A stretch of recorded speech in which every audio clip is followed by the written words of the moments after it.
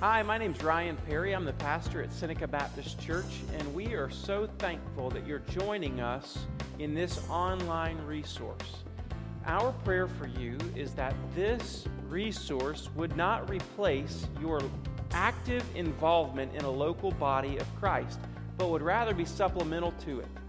If you are interested in getting further connected to the ministry of Seneca Baptist Church or to giving financially, please visit our website, senecabaptist.org. Thank you and enjoy.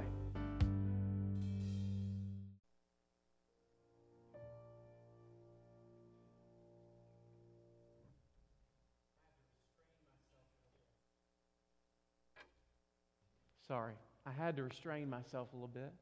I wanted to run up and give Christopher a chest bump. I thought that might be inappropriate for some of you, but glory to His name. There to my heart was the blood applied. That's strong. Strong. Today, we're in Joshua chapter 4, and so if you got your Bible, I hope you'll open it. If you didn't bring a Bible, listen, I don't know how to encourage you more strongly. Bring your Bible to church. I don't care if it's one that you turn on or one you open, but bring your Bible to church, the one that you use every day. Here's why, is I want you in your Word, the Word. I want you in the Word that's going to be speaking to you. I want you to be able to go home and look at the same thing that I preached in the morning. I want you to open God's Word every day. If you don't own a Bible or didn't bring a Bible, there's a hardback black Bible in the pew rack in front of you. Just please use that. If you don't own it, take it home. Please let that be our gift to you, because we believe that the Bible is living and active and sharper than a double-edged sword. It is the very Word of God. It does not change, and we believe that if you want your life to change, it starts right there in that book. So that's what we believe. So please do that. We're in Joshua chapter 4, and we're going to be looking at unforgettable milestones. Unforgettable milestones. Now, we've been in a series all about, through the book of Joshua, talking about how does our church move forward? How do we move forward? The people of Israel going from the wilderness into the promised land, and here in the book of Joshua, they're on the edge of the Jordan River, looking west toward Jericho into the promised land, and they see it, and now God has been instructing them as to what to do. And so what we're looking at is, how do we move forward? How do we move forward? What does that look like? And so over the past few weeks, we've looked at unfailing promises, that the command to take the land is based on God's unfailing promises. The way that we move forward is by trusting in God's unfailing promises. The second week, we looked at uncommon characters and how God can use a sinner such as Rahab to do great things. Rahab, who was a prostitute, became the great-grandmother of King David and the many-time great-grandmother of Jesus, the Messiah. And so if God can use a lady like her, God can use uncommon characters for His glory. We looked at unfamiliar paths, and what do we do when we're walking unfamiliar paths? We kind of likened what Israel was going through, where God said to Joshua, do this because you've never passed this way. Follow the ark because you've never passed this way. And we talked about what do we do when we're walking a road that we've never passed before. And we talked about how we need to be following the Holy Spirit. We need to be following the Word and consecrating ourselves. We need to be following after God like never before in this unfamiliar path that we're walking, so that we might move forward based on God's Word by His Spirit. And then today I want to look at unforgettable milestones. So I'm going to look at 3 things today in the Scripture. I want to go ahead and tell them to you. If you're a note taker, you can write them down. But we're going to look at the miracle, we're going to look at the memorials, and we're going to look at the mission. The miracle, the memorials, and the mission. Okay, so Joshua and all of the people of Israel, this new generation that's come out of the wilderness and going into the promised land, God says, go cross over the Jordan, for I'm going with you, and I'm giving you the land that lays before you. He gives them these promises, and they come to the Jordan River at the time of the flood season and during the rainy season. And listen, as I've studied just more and more over the past couple weeks, I'm learning more about the Jordan River at this time of year. The Jordan River at this time of year, just east of where Gilgal is, can be over a mile wide at flood stage. The floodplain is a mile wide. And so we're not talking about some creek like up in the mountains of northern South Carolina or the Blue Ridge Mountains in North Carolina where you can just take a hop, skip, and a jump and make sure you don't slip on a rock and make it across. We're talking about a mile wide raging river that who knows how deep it is and who knows how strong it is and who knows how much water is coming through it at a given moment. It's a mile wide. And God says, you're the priests who are bearing the ark of the covenant of the Lord, what one commentator calls the portable throne of the invisible God. We're going to carry the ark into the flood waters, and the moment that the priests who are bearing the ark touch the waters of the Jordan River, the ground will begin to dry, and the waters to the north will begin to heap up ahead of you until the priests are standing firmly on dry ground. Now, as I've been studying, it says in Joshua chapter 3 that the water piled up in one big heap in a place called Zarethan, which is near Adam in Israel. And some of my studying has produced that Zarethan is over 40 miles away.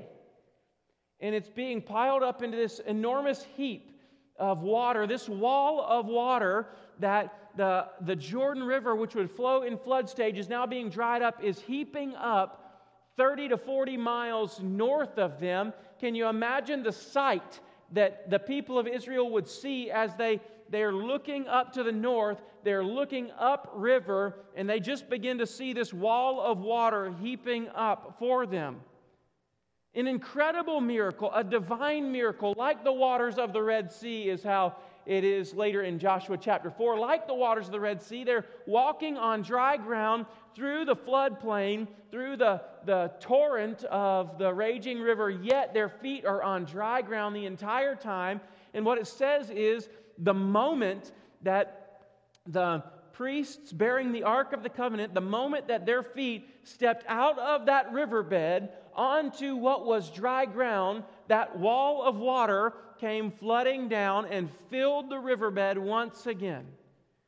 God did an incredible miracle that day for the people of Israel. God made a way when there is no way. Aren't you glad that when it seems like in your life that there's no way out of this situation, there are situations in my life that I don't know how to get around? I want you to know that we serve a God who makes a way when there is no way. And here in this passage, what is God doing? God is revealing Himself to His people. There is a generation that came out of out of Israel or out of Egypt into the wilderness, and they saw the Red Sea. They saw God part those waters. But what happened to that generation because of rebellion? They died there in the wilderness. And now that generation is gone. And there's a new generation that stepped up into their place. And now what is God doing? He's showing them the mighty hand of God. It's Yahweh, the one true living God, revealing Himself to His people. He's revealing Himself to His people.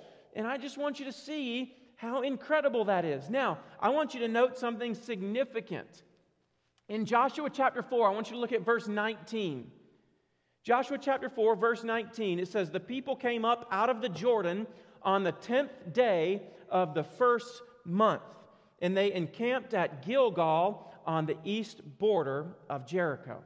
10th day of the first month. I want to focus on that for just a second. You might say, that seems insignificant. The date. Does anybody remember back in Egypt, there was something significant that began on the 10th day of the first month?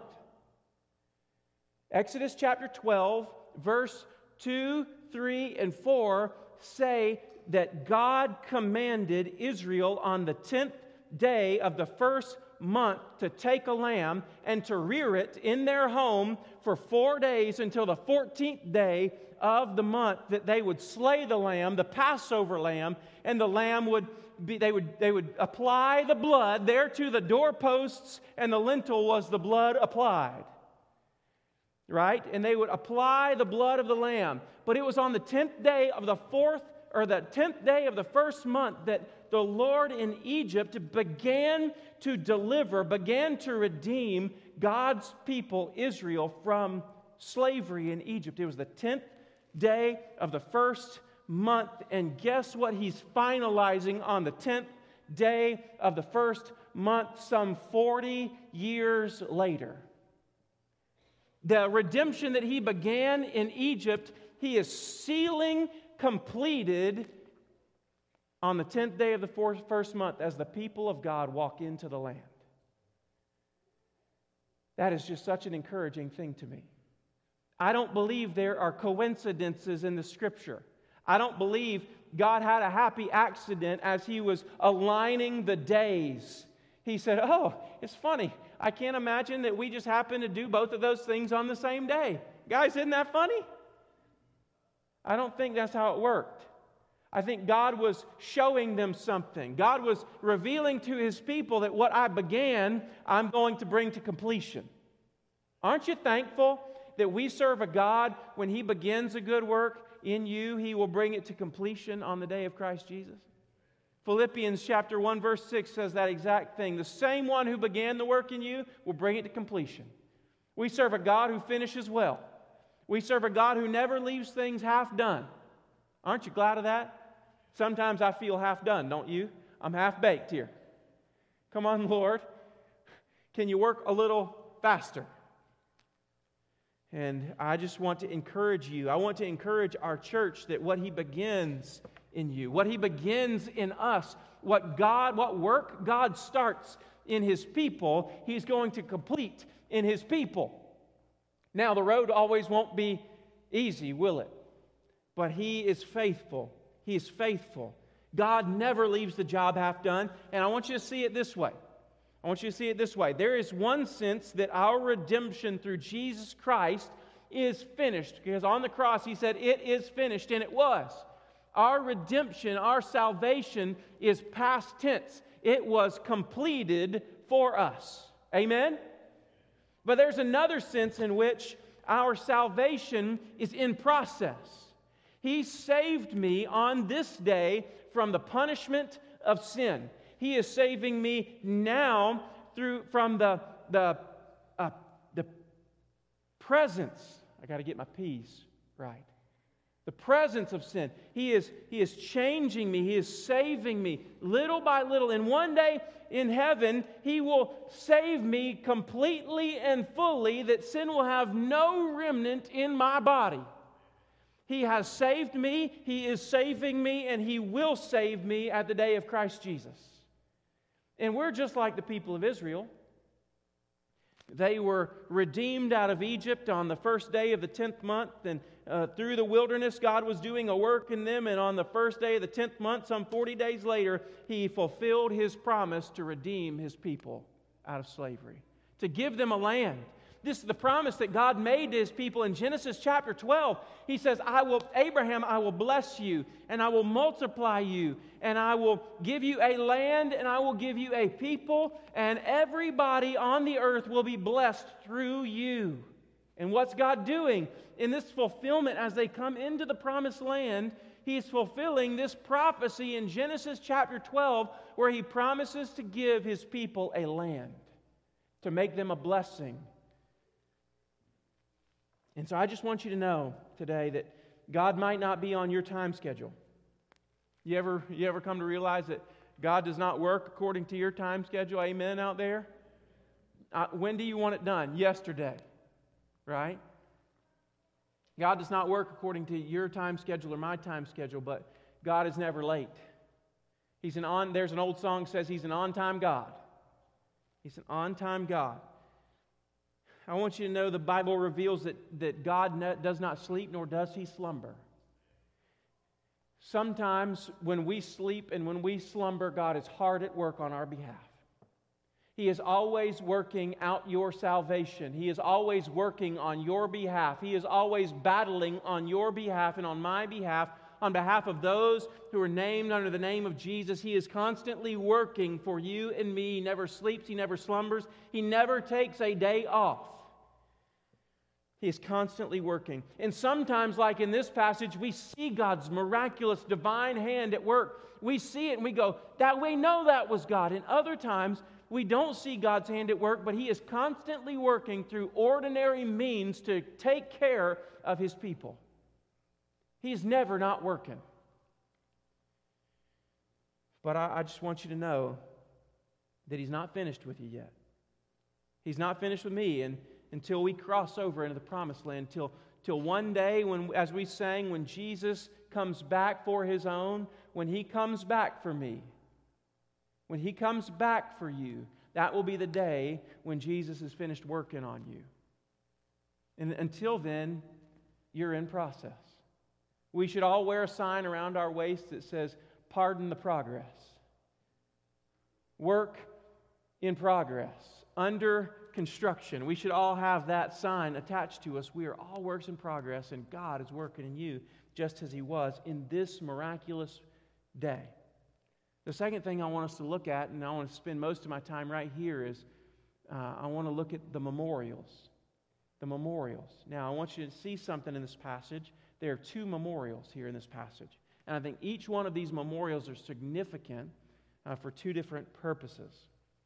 All right, so this is what he says. All right, Joshua, I want you to command the people of Israel. I want you to command every tribe, 12 tribes. I want you to command them that each, a leader from each tribe, while they're going through the Jordan River on dry ground, as they're traveling through the Jordan, I want you to command each leader to get a stone, to throw it on his shoulder, and to carry it across to the other side. Now, I want you to understand, this is not one of these little stones you can carry in your hand, put it in a bag. This was such a stone that they had to carry it on their shoulder. It was a big stone.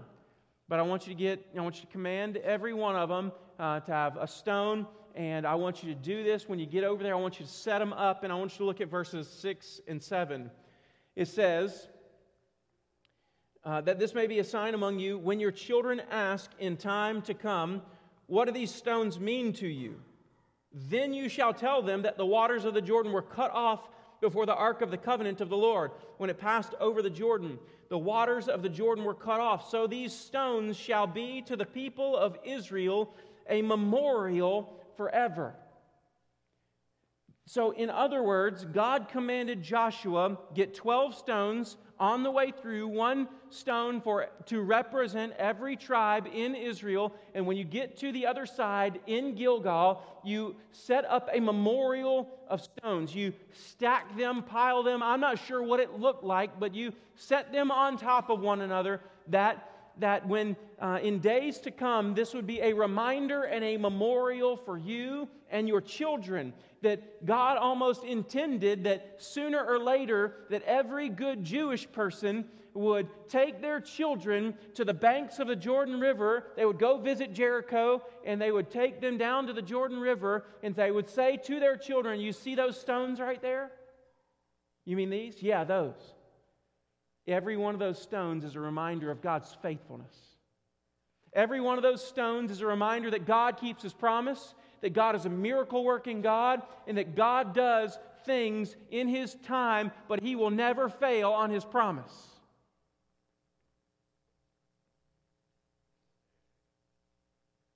It was to be a reminder, a memorial set up.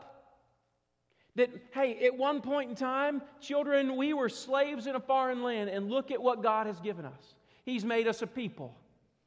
He's given us a land. He's given us our inheritance. And He has numbered us so many that we're as many as the stars in the sky and sand on the seashore. He's kept His promise. Now, I want to speak to our church for just a moment. We have been given great and many promises in God's Word, and if we are an adult or we are a mature follower of Jesus in here, it is our responsibility, not my responsibility, not just parents' responsibility, but every Christian's responsibility to take the children of the day that God grants to Seneca Baptist Church to the stones in Gilgal and remind them that God is faithful and He's good and that He keeps His promise. And church family, if I can just say, one of the reasons why our country's in such a mess is somewhere along the way we messed up. We failed. At one point in time, we were called a Christian nation. We lived in the Bible Belt, and no longer are we a Christian nation, or do we live in the Bible Belt. So one generation failed to pass the the faith to the next generation.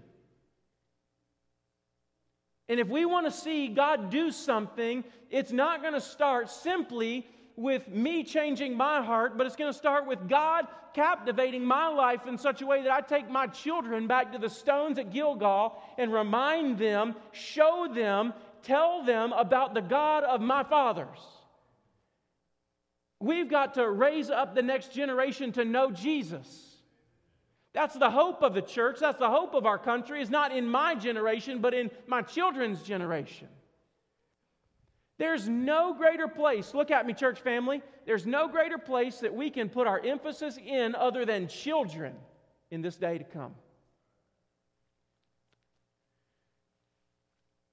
There was a stone in Gilgal, one memorial. It's just a little north of Jericho, but there was another memorial. I want you to look at verse 9.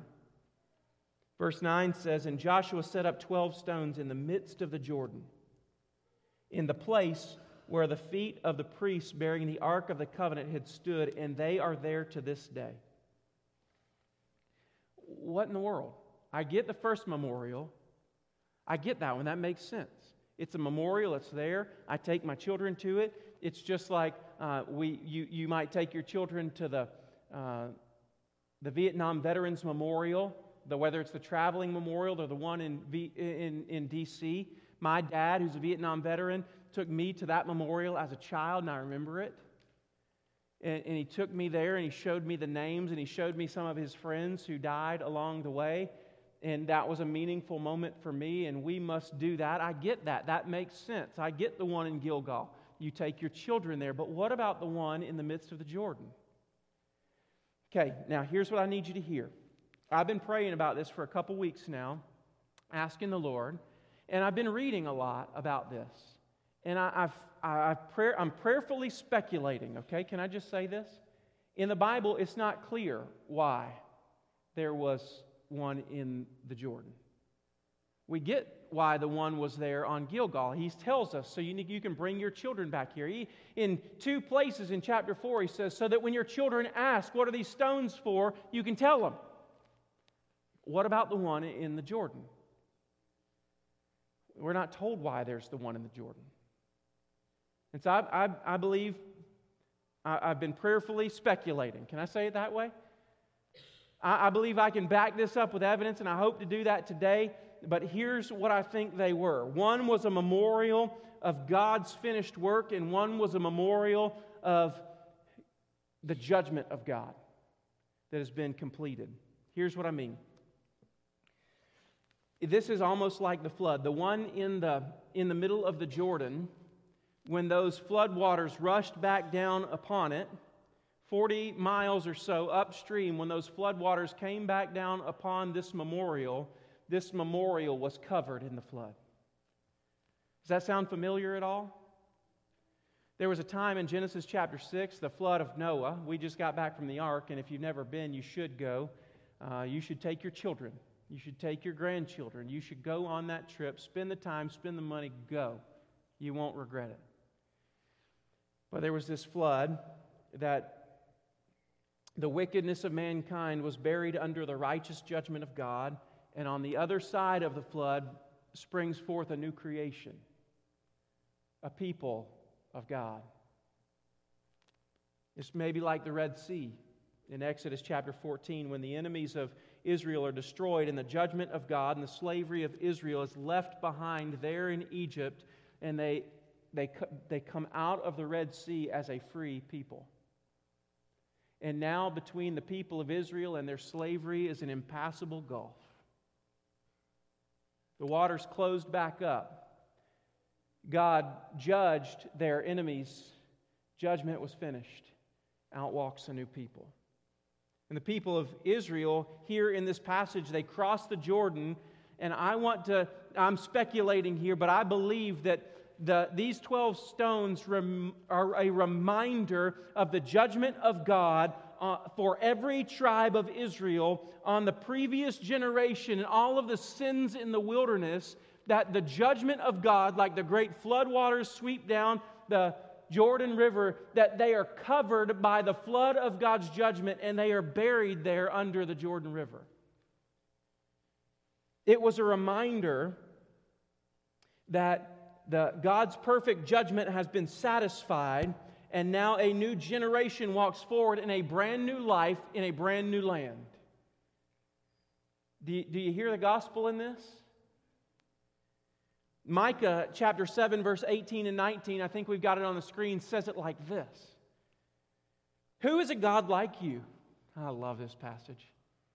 Let this sink into your heart. Who's a God like you? Pardoning iniquity and passing over transgression for the remnant of His inheritance. He did not retain His anger forever, because He delights in steadfast love. He will again have compassion on us. He will tread our iniquities underfoot. You will cast all our sins into the depths of the sea. It's almost like Micah is remembering what's happening in Joshua chapter 4 as the sins of Israel are left there on the bottom of the Jordan River, covered by the flood of God's judgment, and they are buried there forever. You'll cast all our sins into the depths of the sea. So could it have been a reminder to all Israel that the sins of the past generations had been buried under the flood of God's wrath? The old Israel has passed away in the wilderness, and the new Israel was coming out of the Jordan as God's people of promise. Does that sound like the waters of baptism?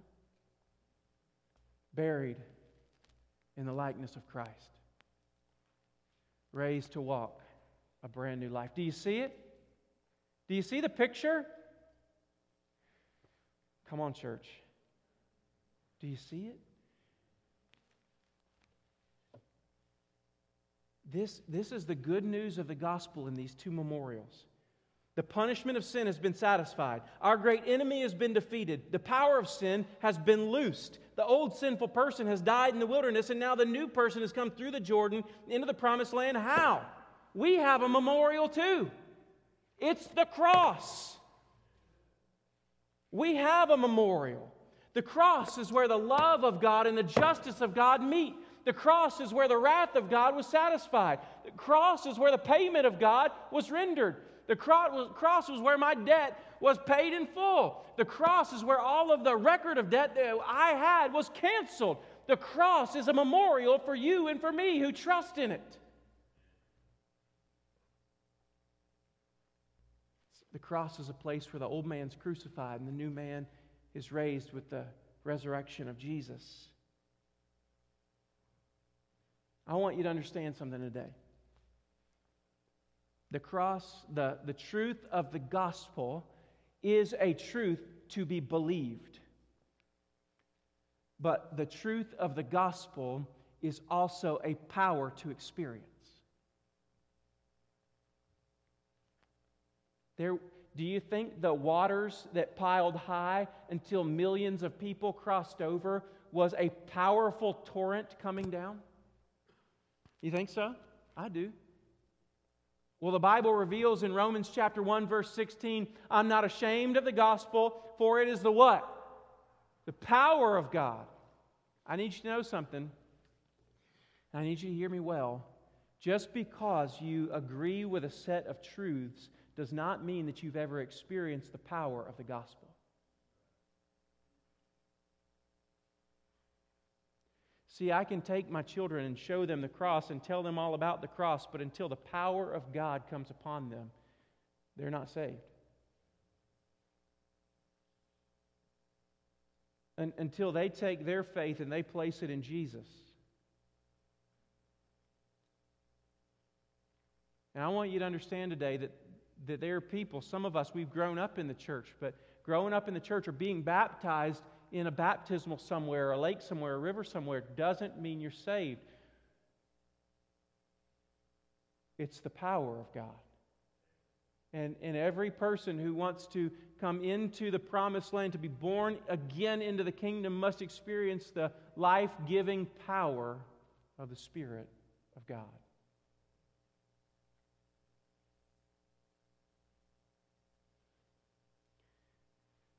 Peter says it this way. In 1 Peter chapter 2, he says, as you come to him, a living stone rejected by men. Did you know Jesus was a stone? He was the stone that the builders rejected, that became the cornerstone. He says, a living stone rejected by men, but in the sight of God chosen and precious. You yourselves, like living stones, are being built up as a spiritual house. Listen, do you see what Peter's doing?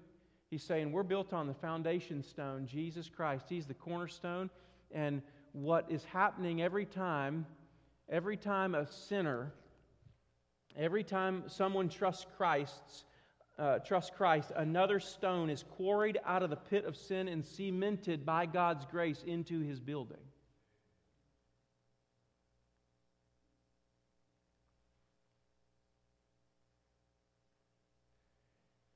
Listen, did you come in this morning with shame in your past or guilt in your past? Have you experienced something in your past, done something in your past? Is there something in your past that you're ashamed of and you have kept a secret all these years and nobody's been told of it and you have been carrying it around for years and maybe decades of your life? You have been wearing this, and this guilt, this shame, this burden has overwhelmed you. Is there something in your life like that? Let me encourage you, folks, my friends. Do you have a past? Jesus can deal with it.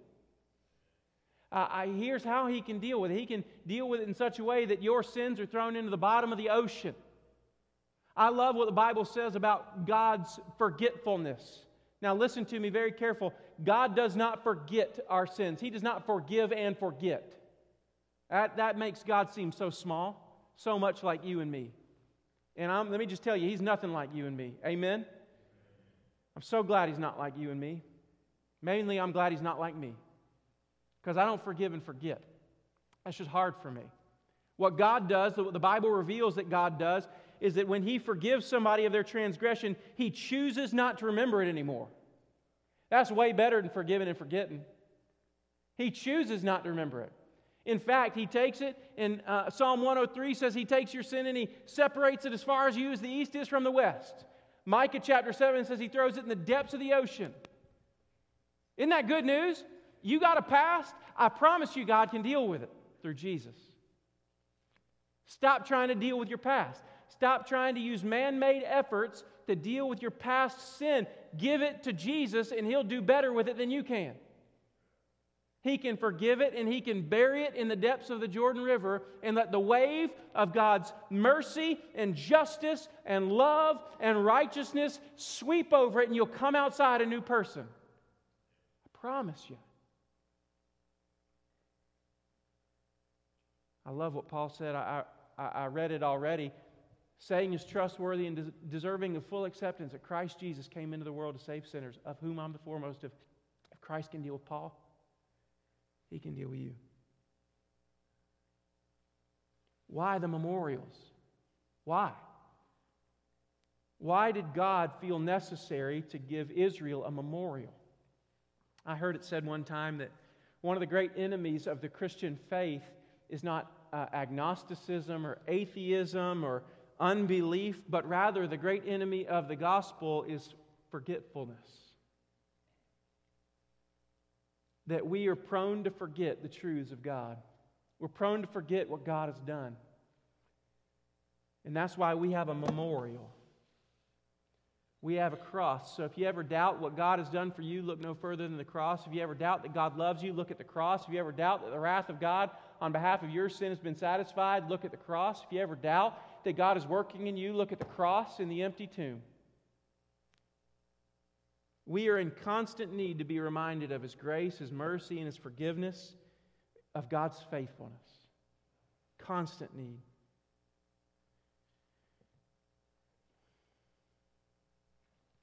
The last thing I want to look at is mission. Mission. Here's where I'm going to conclude. Mission. This is a memorial of mission. So the miracle, the memorial, and the mission. All right? So I want you to look at verse 12. Verse 12 says, the sons of Reuben and the sons of Gad and the half-tribe of Manasseh passed over armed before the people of Israel, as Moses had told them. About 40,000 ready for war passed over before the Lord for battle to the plains of Jericho. That seems like a weird thing to insert in the middle of this passage, doesn't it? I want you to understand that these 2.5 tribes received their inheritance on the other side of the Jordan River. They've already been in their inheritance, but so they came to Moses one day and they said, Moses, we've found a great land and we'd like to live here. Our lifestyle is a little different than yours, and this land suits us really well. And so can we stay here? He said, yes, you can, on one condition, that you don't forget about the people. You don't forget about your people. He said, because your people, your brothers and your sisters, they have not come into the land just yet. And they need you, when they go into the land, they need you to walk with them. They need you to fight for them, and they need you to be on mission with them. And even in the middle of this passage, there's a reminder of mission. Listen, look at me. If you're out there and you think you've come into the promised land, you think you're smooth sailing from here on out, I want to remind you that you are not done. God's not finished with you yet. Just because you've come into the promised land, as it were, maybe you've hit retirement age, or maybe you're whatever. I want you to understand today that you are not done with your mission. God's not finished with you yet. He's got plans for you until you breathe your last breath. God has a mission for you to be a part of. Don't get settled on the other side of the Jordan River, because there's a mission. And guys, we are fighting a mission for people's souls. There is a world outside of this church who has no knowledge of the gospel of Jesus Christ, and without that gospel, that is the power of God for the Jew and the Gentile, without that gospel, they're going to spend an eternity separated from the goodness of God and an eternity under His wrath. Smooth sailing, retirement age. It's time for the church to be on mission, folks. And then I want you to go to one more. Joshua 4:24. So that all the peoples of the earth may know the hand of the Lord is mighty, that you may fear the Lord your God forever. Set up another memorial. The memorial in Gilgal, set it up. Listen, this is what it says, that all the peoples of the earth may know the hand of the Lord is mighty. Do you want to know what God's mission is? For all the people of the earth to know about Jesus. Well, it seems unloving to push my beliefs on people. Let me just give you a speculation. If what we believe is true, if Jesus really is who He says He is, if heaven is real and if hell is real, how unloving is it for those who know the way to heaven not to share the good news with people? If I offend them, that's not my goal. My goal is that they might get saved, so that all the peoples of the earth may know that the hand of the Lord is mighty, and that you may fear the Lord. So there's a mission. And let me tell you, when we begin to fear the Lord, when we begin to truly fear the Lord, the fear of the Lord is the beginning of wisdom. When He does His work in His people, let me tell you what will happen necessarily. All the peoples of the earth may know Him. When He gets us right with Him, then we begin to be on mission for Him, with Him. Are you with me? I'm going to be hard because I love you, but you want to know one of the reasons why we have, in a sense, stagnated? Who was the last person you told about Jesus?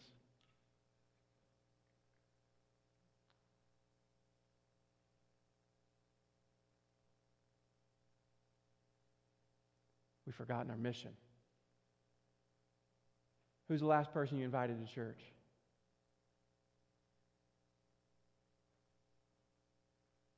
We've forgotten our mission.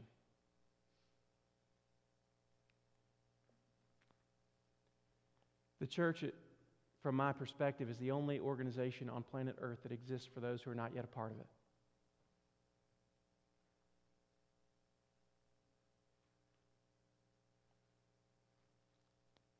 So maybe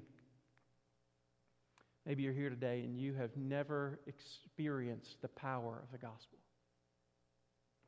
And today, there's this power working inside of you that you can't explain any other way. I want to encourage you, don't ignore that power. You deal with God. Maybe you are a forgetful people like I am. And you just need to be reminded that God is faithful. God is working. God's not done with us. He's done with me because I'm almost about to lose my voice. But He's not done with you yet. He's still working in your life. Come to the memorial. Maybe you're carrying your past in here today. Come to the memorial.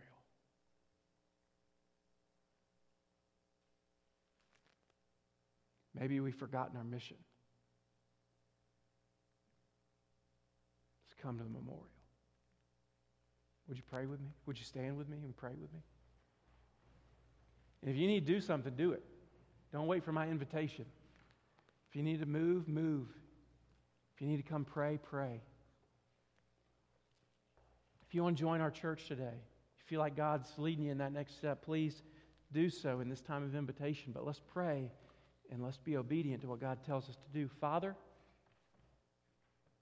I'm thankful for your word. I'm thankful for the gospel. I'm thankful for the memorial buried in the bottom of the Jordan River. I'm thankful for the memorial on the side of Gilgal. I'm thankful that both of them show us the memorial of the cross of Jesus Christ, that our sin is dealt with and we walk in to the promised land as your people, experiencing brand new life. We're being reminded of your faithfulness, that you have not given up on us yet and you won't. But Father, please, today, by your Holy Spirit, work in our hearts. In Jesus' name, amen. You respond.